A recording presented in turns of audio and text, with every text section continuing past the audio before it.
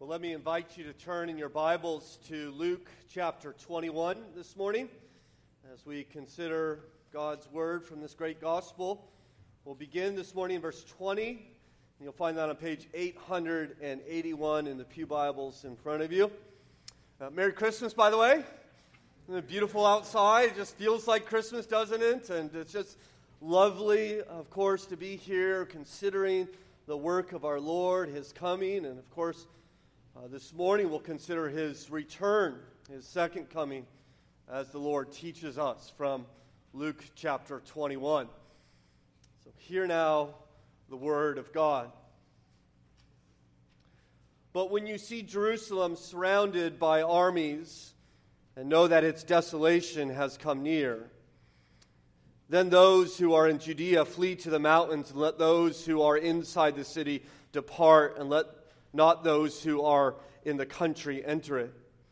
For these are the days of vengeance, to fulfill that it is written. Alas, for women who are pregnant and for those who are nursing infants in these days, for there will be great distress upon the earth and wrath against this people. They will fall by the edge of the sword and led captive among all nations, and Jerusalem will be trampled underfoot by the Gentiles until the time of the Gentiles are fulfilled.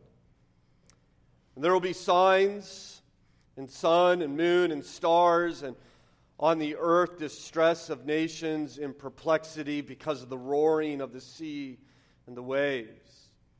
People fainting with fear and with foreboding of what is coming upon the world, for the powers of the heavens will be shaken. And then they will see the Son of Man coming in a cloud with power and great glory. Now when these things begin to take place, straighten up and raise your heads, because your redemption is drawing near. And he told them a parable. Look at the fig tree and all the trees. As soon as they come out in leaf, you see for yourselves and know that summer is already near. So also, when you see these things taking place, you know that the kingdom of God is near. Truly, I say to you, this generation will not pass away until all has taken place. Heaven and earth will pass away, but my words will not pass away. But watch yourself, lest your hearts be weighed down with dissipation and drunkenness and cares of this life, and that day come upon you suddenly like a trap. For it will come upon all who dwell upon the face of the whole earth. But stay awake at all times, praying that you may have strength to escape all these things that are going to take place and to stand before the Son of Man. And every day he was teaching in the temple, but at night he went out and lodged on the mount called Olivet. And early in the morning all the people came to him in the temple to hear him. Our Father, we are thankful for your word this morning and ask that you would even now come and help us to understand in what many ways is a difficult and challenging passage. It's challenging, and the content is challenging, and yet trying to understand it is additionally difficult. And so we ask for your help this morning. In particular, you would give us minds to understand the words of our Lord and hearts to rejoice in the truth in which He imparts, that we might be changed more and more into His likeness, displaying your glory as we live for our King. And we pray in Jesus' name. Amen. Well, you'll excuse me that I've shared this story with you before, but it is one of my favorites, and it's applicable to the text in which we'll consider this morning. It was early in the 1700s in France. There arose a very brilliant and famous French philosopher by the name of Voltaire. Voltaire was a rationalist. He had no use for religion, for Christianity in particular, and especially for Jesus.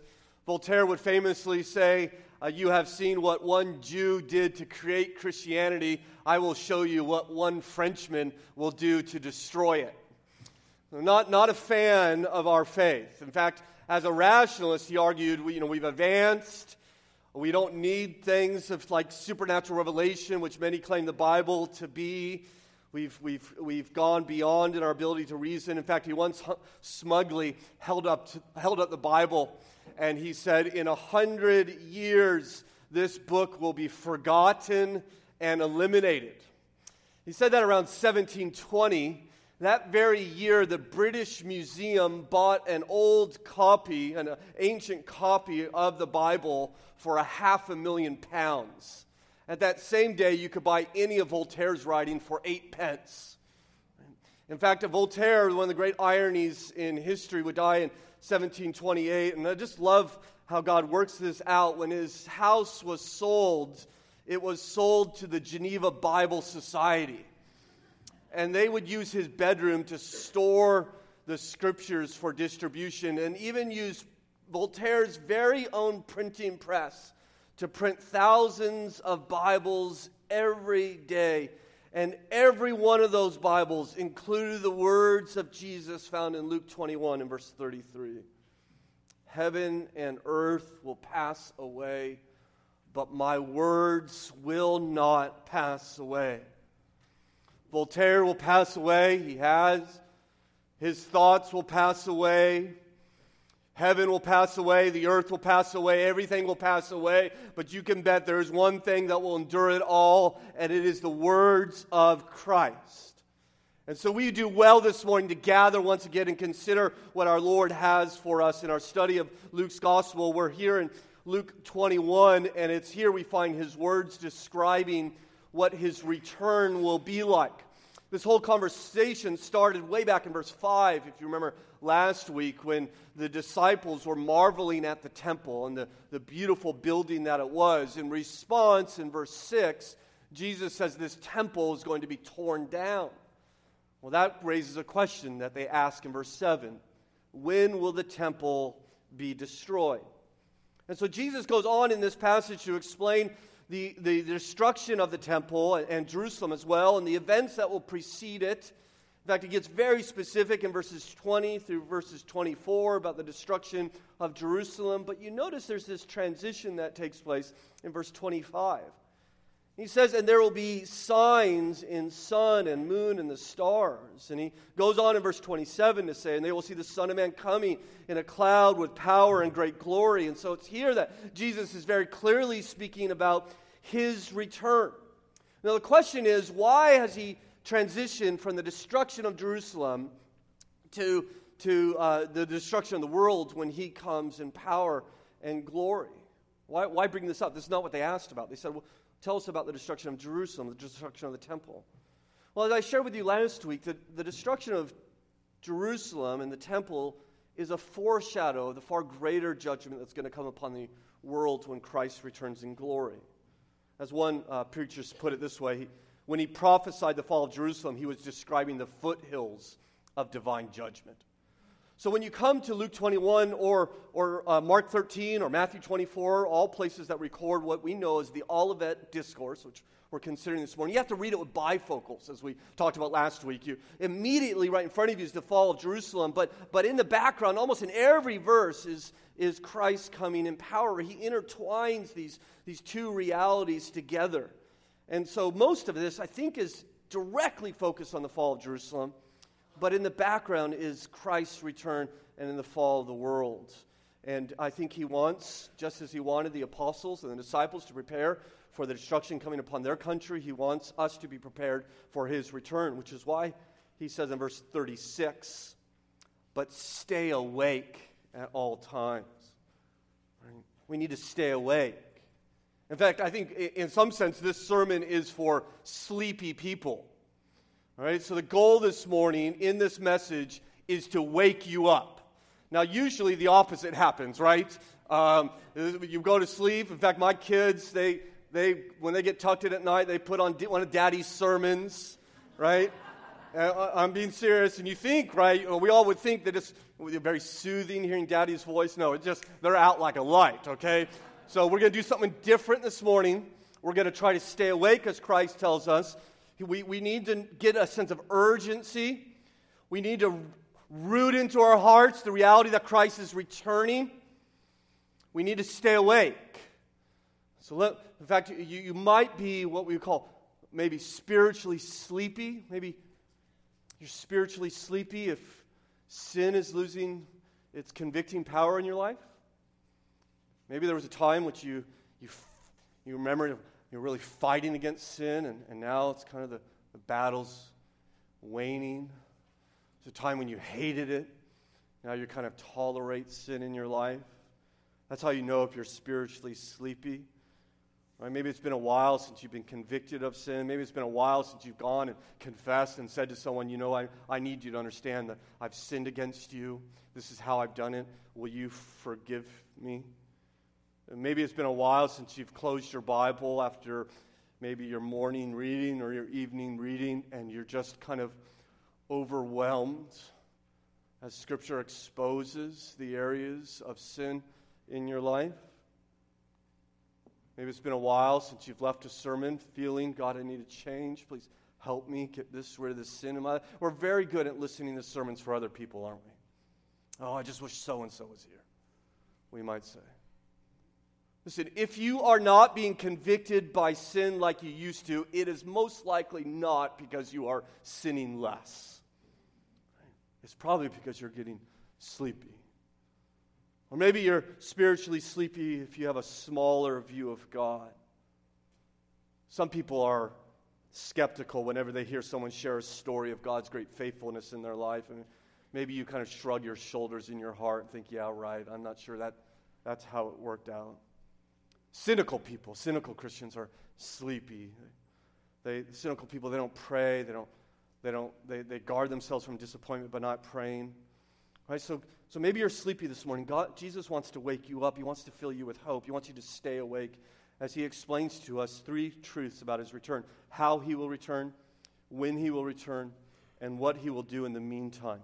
I want to consider those one at a time, but before we do, there's a little phrase that's just bothering me at the end of verse 24. It's where we ended last week, and I didn't get to talk about it. We ran out of time, and I don't know, I probably never preach Luke again, and so it just troubles me not to just kind of leave something out. So look at verse 24, just for fun, okay?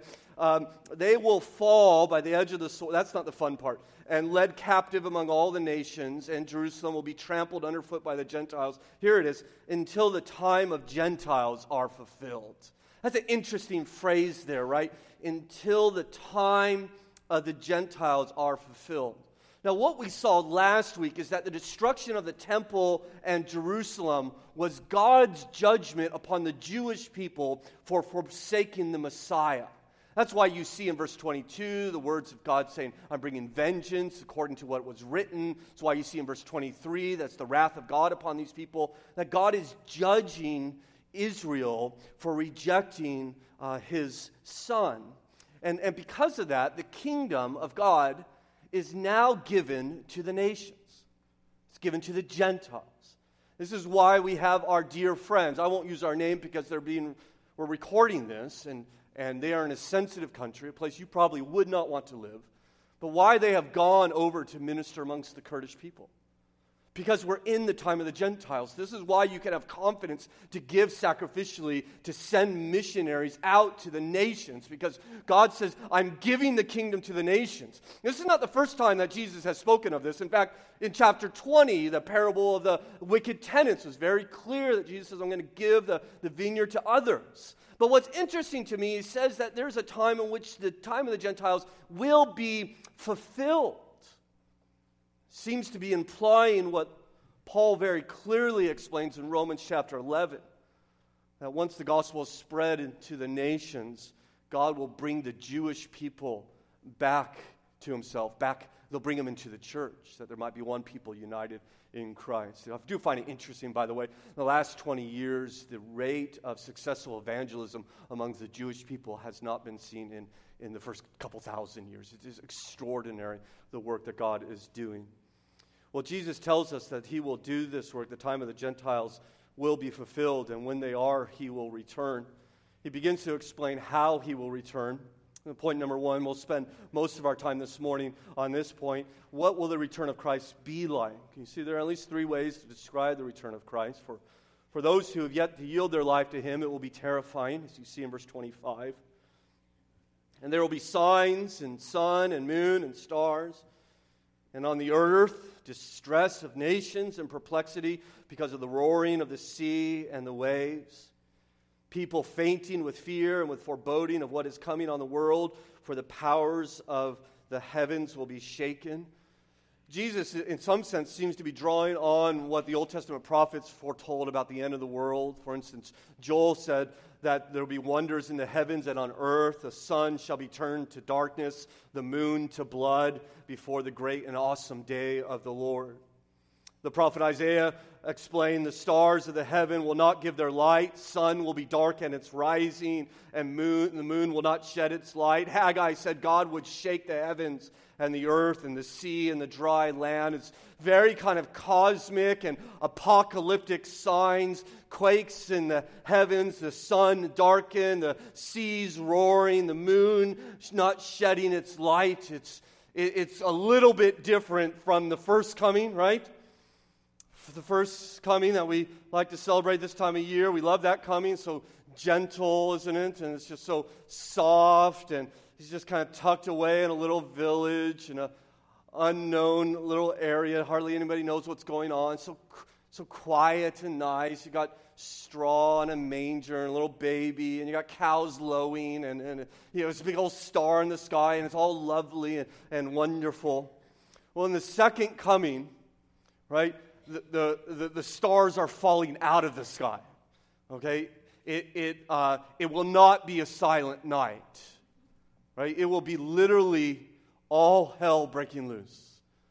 It will be apparent to everyone. In fact, Jesus explains how the nations will respond in verse 25. He says there will be distress of the nations and perplexity. In verse 26, he says there will be fainting and fearing and foreboding.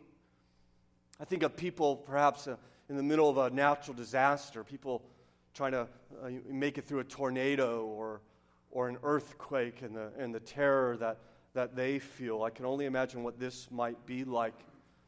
Of course, there'll be good reason to fear that many people will come face to face with their Creator, one whom they have rebelled against all their life, one whom they refuse to bow to and swear their allegiance to, and now they come face to face with the Lord of heaven and earth, and it will be for many a terrible, terrible day. For Christians, it is not a day to be filled with dread. In fact, not just that day. For Christians, not any day is to be a day filled with fear and dread. You see all this fear and fainting. You know, Christians are to be people whose hope is secure, and therefore we're not easily buffeted. We're not to be anxious and fearful people. That's part of our witness to the truth of the gospel. You think, okay, Christians are supposed to be moral and virtuous people, and certainly that's true. We're to be like the Lord Jesus Christ. But even beyond that, we're to be people who are not apprehensive about what's going on in the world. I think that's how we testify to what we believe about God and His sovereignty and His control, that our hopes are unshakable. And so you can let the stock market do what it will, or let terrorists and tax bills and new diseases, there's going to come and go, and the world's going to be unstable. It always has been unstable. But Christians are to be unshakable people. We are to show the world how we live in a world of trouble and uncertainty, because our hope is secure. Our anchor is firmly fixed in the fact that God rules and God is coming again for us. That's our witness. I wonder, parents, how are you doing to show your children that because of our faith, our home is a place that is not besieged by anxiety? It's a place of calm and peace, a home of joy because of our Lord Jesus Christ. For some, His return will be terrifying. For all, it will be powerful. That's the second way He describes how He will return, powerful, as you see in verse 27. And they will see the Son of Man coming in a cloud with power and great glory. And so when He came the first time, He came to rescue sinners. Right? He didn't come to reign. He came to die. But He's coming again. And as the king comes back, he describes, listen, I'm not going to shroud my glory. I'm coming with great glory. He says, I'm coming with power. He says, I'm coming to rule and to reign. He says, I'm coming to set everything right, to bring judgment. And every eye will see him, and every knee will bow before him, and the great power of the Lord Jesus Christ when he returns. Charles Wesley put it this way: lo, he comes with clouds descending, once for favored sinners slain. Thousand saints attending swell the triumph of his train. Hallelujah, hallelujah. God appears on earth to reign. He's coming with power. He's coming to reign. He's coming to right every wrong. And I believe understanding that truth is so important for you, Christian, to live in this world that we live in. That Jesus, the truth, that Jesus will come in judgment to right every wrong. If you let that take a grip of your heart, it will change your life. It will help you get through Christmas, even. Right? Listen, you want to find the power to forgive people? You want to find the power to love? It's rooted in the fact that Christ will right every wrong. So often when we're wronged, you know what we do? If someone sins against you, you run to the judgment seat. And you sit in it. And you say, well, isn't that Jesus' seat? Doesn't Jesus sit in the judgment seat? Yeah, he sits there, but sometimes it kind of feels empty, doesn't it? I mean, how many terrible things are happening, and there's no recompense, and people getting away with all these things. And so someone wrongs you, and you bolt for that judgment seat, and you sit in that seat, and what that means is that you know what this person deserves. And not only do you know what they deserve, you're happy to help them to get it, right? And you root for it with all your heart, and you pull for it, right? We automatically do this unless we stop ourselves. That's just our instinct. I'm wrong. I'm going to run to the place of judgment. But here's the thing. The throne is not for you. You're too small for it. You're too unwise for it. You're not righteous enough for it. And if you sit on that judgment seat, it will distort you. You will find that you are easily made bitter. You will find that you are easily angered. You'll become cranky, right? Cranky people are always judgmental people, always know what everybody's doing wrong, always know how to make it right? You'll be easily offended. Your toes will always be stepped upon. You'll always be getting upset if you sit on that judgment seat. We say, how do I get off of it? Well, you only can get off of it if you let Christ sit on it, because he alone has the knowledge and the righteousness and the power to judge. You don't, right? Your bitterness blinds you. You always play down their good attributes. You play up their bad attributes. You don't know all the facts. You don't know everything. Christ is perfect in his knowledge, will be perfect in his judgment. And so you stay off the judgment seat by looking to the Lord. So when you're wrong, when you're sinned against this week, or Christmas time, and people say something very offensive to you or do something very ugly towards you, you know what you do? Rather than running to judge, you look to Christ and you say, Christ, you will judge all wrongs, either on the cross or at your coming. And so I don't have to. I'm now free to love. I'm free to forgive. The second coming of Christ, I think, can change your life in this life. Right? If you truly let it take hold of your heart, you'll find yourself not getting offended. You won't ever be bitter again. If you let Christ sit where he's one day will sit, it will be powerful. Well, the third way to understand his coming is that it will be redemptive, as we see in verse 28. I love this verse, my favorite verse in this whole chapter. Now, when these things begin to take place, straighten up and raise your heads, because your redemption is drawing near, he says. So you get this juxtaposition. All the world is fearing and fainting. The world is falling apart. But you, Christian, you don't search for cover. You stand up. You don't cower your head. You look to the sky, Jesus says. Stand up, he says. Raise your head, he says. Why? Because your redemption is drawing near. Now, when he says your redemption, don't think simply my deliverance from sin, though, of course, that's what it includes, but it's deliverance from everything in this fallen world. That when Christ comes, this will be a day when we call it the end of the world, but it's really the beginning. It's just the start. And he's going to come and he's going to bring his redemption to you. In fact, I think he kind of hints at what's going on back up in verse 27. You see this little prepositional phrase. He says, and they will see the Son of Man coming in a cloud. Right? Why not? What does that add? Why not Son of Man coming with power and great glory and nothing about this cloud? But he adds this little phrase here, in a cloud. He's coming in the clouds. Well, perhaps you remember when he ascended into heaven, the Bible says that the clouds took him out of sight. Or when in Luke 9, when he was transfigured upon the mountain, remember the cloud came and overshadowed them, and God the Father spoke out of the cloud. And remember when we read the Old Testament throughout, we're constantly seeing that this cloud signifies the presence of God. The cloud led the people of God out of Egypt. The cloud protected them from Pharaoh's army. The cloud led them into the promised land. The cloud entered into the tabernacle. The cloud overshadowed the temple. You know what the cloud is? It's a picture of God's presence, isn't it? It's a picture that God is here. You want to know what that's like? Just read Genesis 2. Right? We call the Garden of Eden paradise, don't we? And it's paradise because God's presence was there.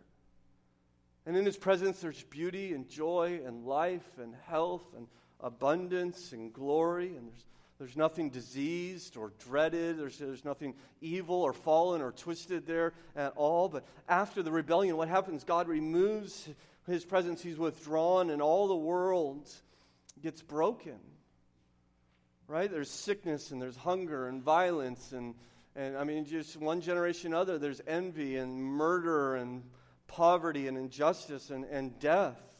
And every once in a while, when we're reading the Bible, we see kind of a glimpse of God's kind of presence kind of manifest itself. We saw this in our study of Leviticus this summer, that God says, listen, when you get in the promised land, I'm going to walk with you, I'm going to be your God, and you're going to have your own house, your own vineyard, and everybody is you're going to be safe and protected, and it's just a place of joy and longevity and peace, right? And we see this in Jesus' life, and it seems almost wherever Jesus goes, it's almost like a little mini Garden of Eden coming with him, and infirmities are healed, and sins are forgiven, and relationships are restored, and people are set right. This is what the presence of God brings. Well, Jesus tells us when he comes, he's coming. The presence of God is coming with him. He is the presence of God, and he's going to make the world a paradise again. So you and I will say our eternal farewell to sickness and to sorrow and to disease and death and to temptation and to trial. The redemption that he brings is a restoration and renewal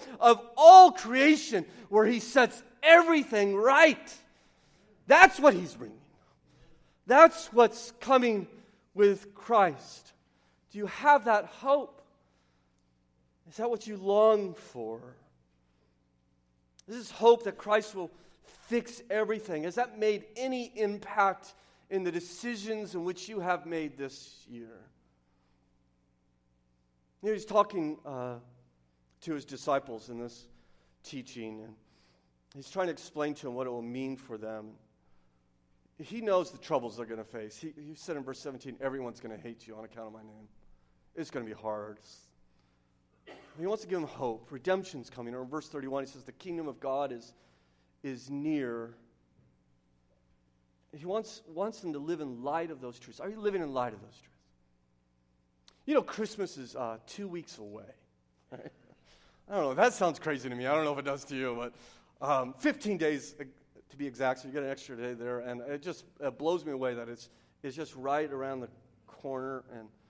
And I don't know if your Christmas is anything like mine, but it's kind of like a wonderful chaos, and there's just a lot going on and a lot of activity, and I love it. It's a time I think, great sentiment and joy. And there's, I always, and maybe you do this, I bet you do, when you're kind of getting ready Christmas for your kids or your grandkids, you kind of think about what it was like when you were growing up and what it was like when you were a kid. And there's all these fond memories, and it's very comfortable, right? I mean, it's the most joyful time of the year, right? Christmas is. And we have all these expectations about Christmas. And to be honest, they're not all going to be met, right? All your hopes and dreams, I mean, the family dinner may not go just like you have kind of playing out in your mind. And the new Star Wars movie may not be all that great, right? I mean, who cares, right? And the iPhone X or whatever it is, it might not change your life. I mean, you may be bored with it in half an hour after you get it. Or, my kids have been telling me for a couple of months, my sons in particular, that an Xbox is going for Christmas will be life-changing for them. And their parents agree it will be life-changing, probably not in the ways that we would prefer. Right? We have all these expectations, and some of them will be met, but most of them will fall short. I want you to understand when Christ returns, all your expectations, all your hopes, all your dreams, every single one of them will be met and exceeded. I mean, things we can't even think about, things we can't even imagine, the joys and pleasures and satisfaction will come upon us. No more let sins and sorrows grow, nor thorns infest the ground. He comes to make his blessings flow, far as the curse is found.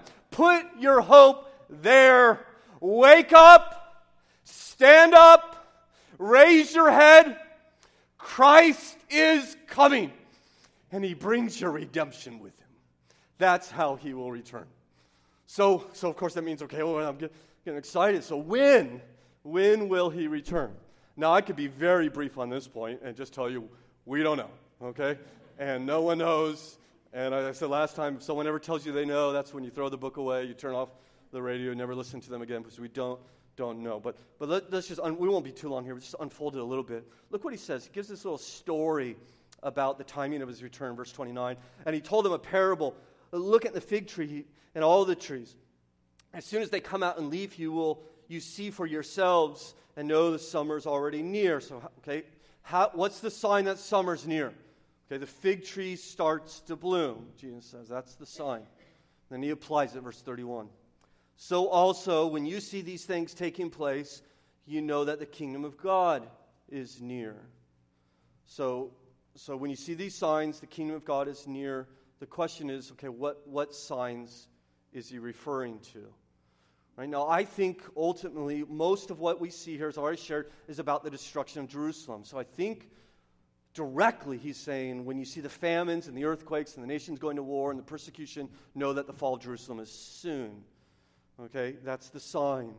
But I think even beyond that, there's application for us. And we've seen the signs. He already told us what it will be like in verse 25. I think the signs for us are there's quakes in the heavens, and the sun is darkened, and the moon doesn't give light. The seas start roaring, and when we see the world start to fall apart, Jesus says, you know the time is near. I think it's obvious. So you don't need to read the headlines. You don't need to say, okay, well, this happened, and then this prophecy somewhere. Jesus says, no, once you see these signs, the signs I've told you, it's near. In fact, it's going to come quickly, as you see in verse 32. Truly, I say to you, this generation will not pass away until all this has taken place. Now, there's been more questions in this whole chapter about this one verse than anything else. What does he mean that this generation will not pass away until all these things have taken place? And you should be thankful we're running out of time.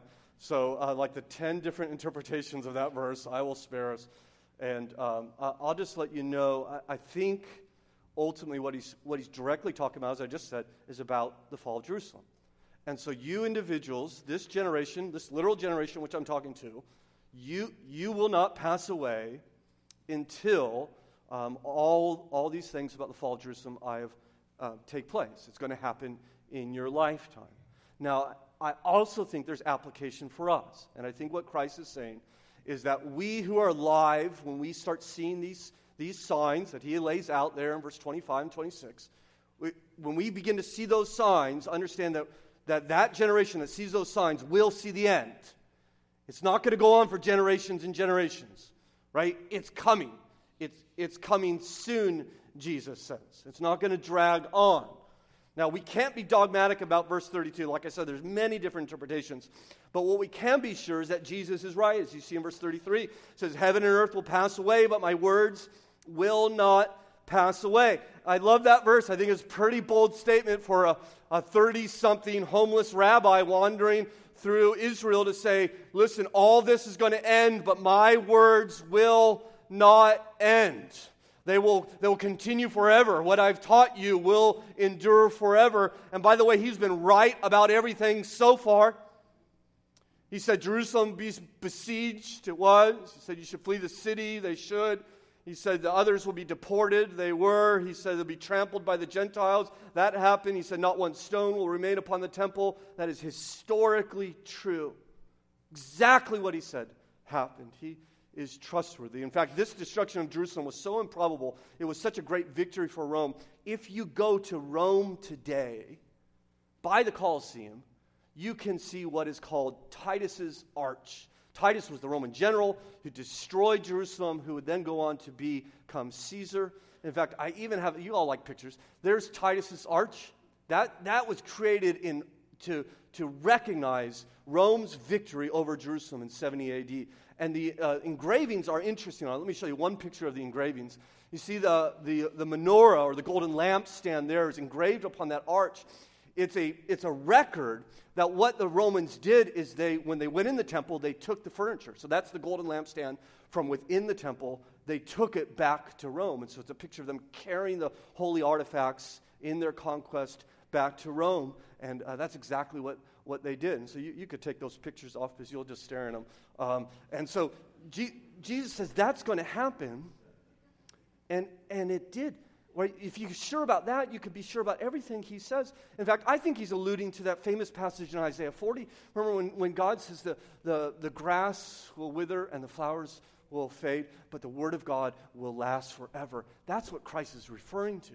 So he's not simply a fortune teller or just another prophet like so many people say.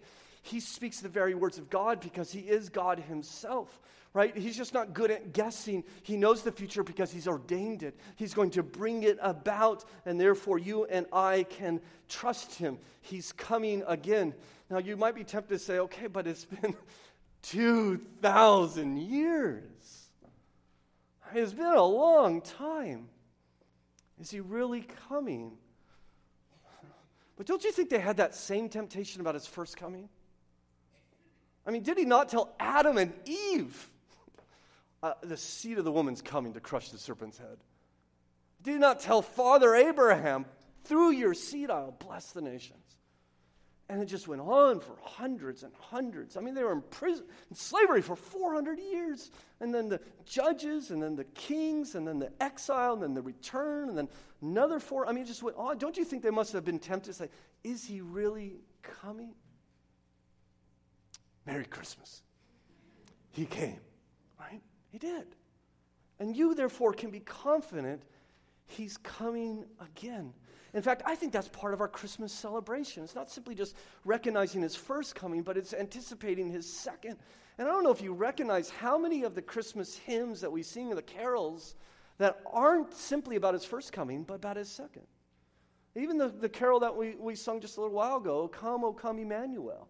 Right? What are we asking him to do? Are we asking him to come the first time or the second time? Well, one of the verses we sing, O come, desire of nations bind, all peoples in one heart and mind, bid envy, strife, and discord cease, fill the whole world with heaven's peace. Rejoice, rejoice. Emmanuel shall come to thee, O Israel, right? We're singing about his return, right? That we, like God's people of old, long for his return. Will he not come? Right? We need to constantly retrain our hearts upon that truth. Perhaps you're here this morning and you're not a Christian. You know, if you walk away with anything this morning, I would just want to plant this thought in your mind. That what looks permanent to you is not. It may be around for a while, but it will pass. And the words of Christ will not. I mean, this building will not outlast the words of Christ. And nor will the big building down I-66 with a dome on it. That's coming down. But the words of Christ will endure forever. For my Christians, brothers and sisters, why not, in light of verse 33, why not spend 2018 just devoting yourself to learning these eternal and faithful words? Next week, we're going to suggest a Bible reading plan, as we typically do. This year, we're going to suggest that we, as a church, follow the Robert Murray M'Cheyne plan. I don't know if you're familiar with that. He's a famous pastor, 19th century pastor, and he's broken up the plan where you can read the entire Old Testament in a year, plus the New Testament twice. And there's four different chapters you'll read from different parts of the Bible every day. And I think it's going to be very helpful. In fact, it's very easy to break that into a 2-year plan. And there's even a resource that I'm looking forward to using, a commentary based on that reading plan by D.A. Carson. Not a commentary, devotional. So every day, I'd be happy to show this to you, or you could just write D.A. Carson. And that's the Robert Murray M'Cheyne plan. I want you to think about how you're going to invest 2018 in the eternal words of God, because you can count on them.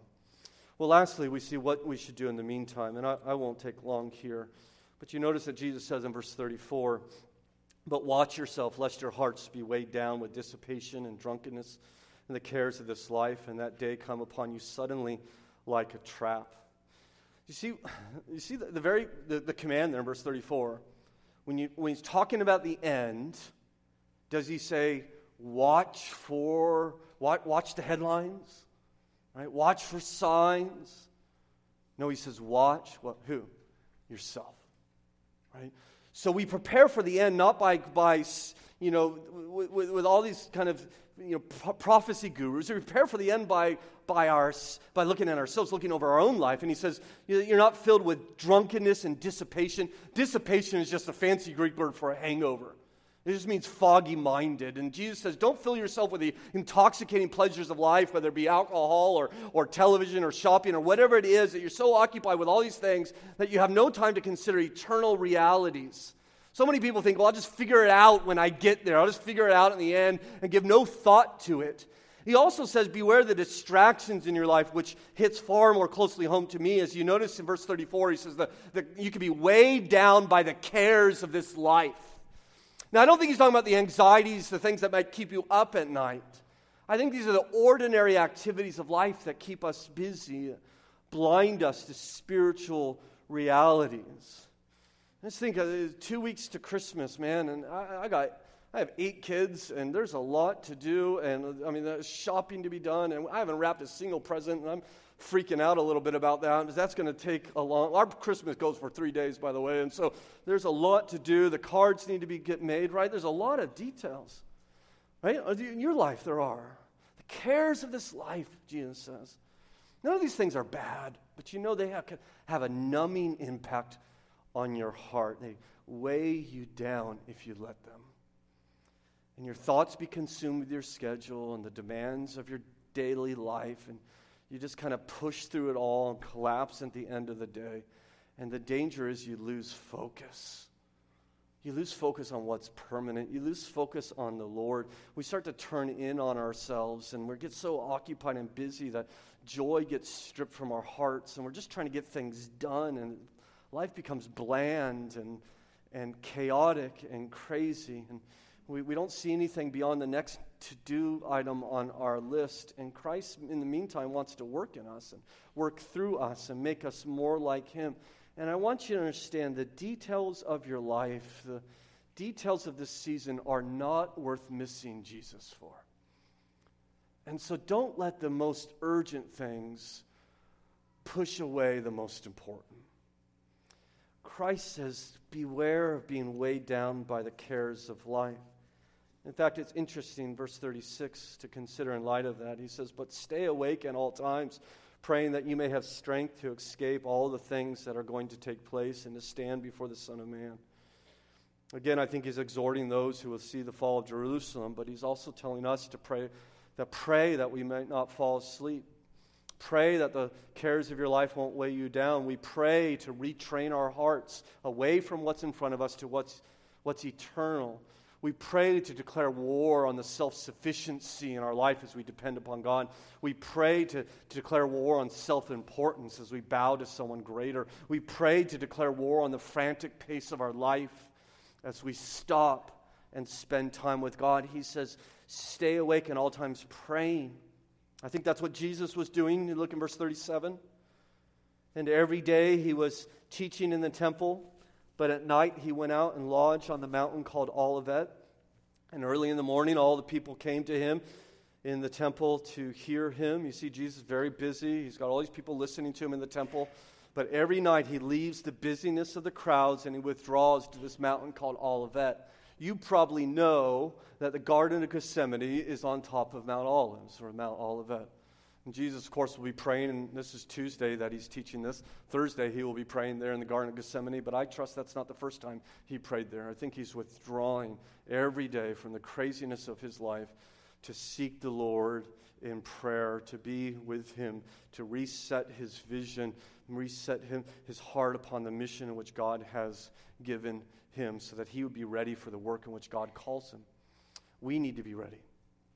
Not everyone's going to be ready. In fact, in verse 34, Jesus says, this day will come on some suddenly like a trap. What he's saying is you could go through life without Jesus. Many people do. And it's like a mouse kind of tiptoeing around a mouse trap.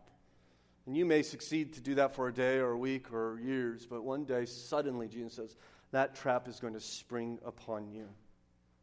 And you are going to be trapped. In fact, this is going to happen all over the world, as you see in verse 35. For it will come upon all who dwell upon the face of the whole earth. That everyone's going to face Jesus either as their judge or as their Savior. My question for you is, are you ready? I meet people who say, well, I'll get ready one day. I'll get baptized, maybe next year. I'll reconcile that relationship next year. I'll bow in my heart to Jesus next year. I just think Jesus here is calling you. So listen, you got to wake up. It's going to come suddenly. We don't know when it's going to happen. He's calling you right now through his word. There's a great and dreadful day of the Lord is coming. You ought to wake up. You ought to get your life right with Christ. You ought to yield your life to Jesus. He has come to die upon a cross to pay for the penalty of your sin. He rose 3 days later, and he says, whoever confesses with their mouth that Jesus is Lord and believes in their heart that God raised them from the dead, you will be saved. You need to yield your life in repentant faith to Christ. And yet so many people say, I'm okay, I'm all right, I think I'll stand on my own. I was reading this week in Psalm 130, there's an interesting question that the psalmist asks. He says, oh Lord, if you kept a record of sins, who could stand? Maybe you heard of Francis Schaeffer, who once had this little thought idea that, he said, what if God put a tape recorder around all of our necks?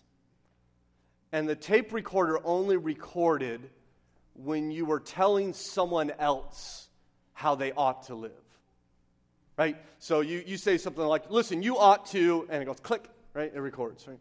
Or I think you should do, click, or why don't you do, or you should have done, right? It only records your standards for other people. And then one day you stand before God in the judgment seat and he says, you know what? I've decided I'm not going to judge you by my standard. And golden rule, 10 commandments, don't worry about that.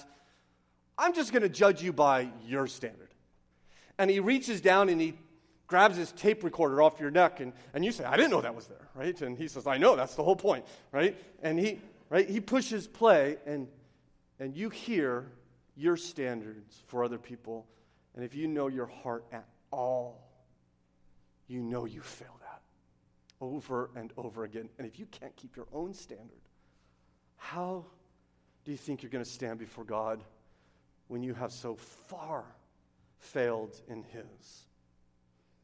You failed. We've all failed. So what hope do we have? Well, it's interesting to me that when Jesus talks about the sun going dark and the earth shaking, it's in 3 days. You know what will happen? The sun will go out, won't it? Earth will shake, the rocks will split, and you read that and you say, well, that sounds a lot like Judgment Day. It was. It was Judgment Day on Jesus Christ. As he hung upon the cross and said, my God, why have you forsaken me? The judge was being judged for me and for you. Right? That's what this meal we're about to celebrate, that's what reminds us. My judge was judged for me. So the first coming, he takes God's judgment. So in the second, he can bring God's redemption to you. Right? He's coming again. I tell you this morning, based upon the authority of the word, in light of his return, Christian, stand up and raise your head. Because of the mercy of Jesus Christ, your redemption draws near. Our Father, we are so thankful for the work of our Lord and that he would come to pay our penalty, to bear our judgment, that we might be redeemed by him, that we one day, when he returns, not by our works, our goodness, our righteousness, but completely in the work of Jesus Christ, shall stand before the holy Lord of heaven and earth, forgiven, adopted, and there we shall receive our full redemption. Let us live in light of that hope. Remind us of the work of our Lord Jesus Christ as we prepare for this meal. And even now, as we pray silently, preparing our own hearts for it.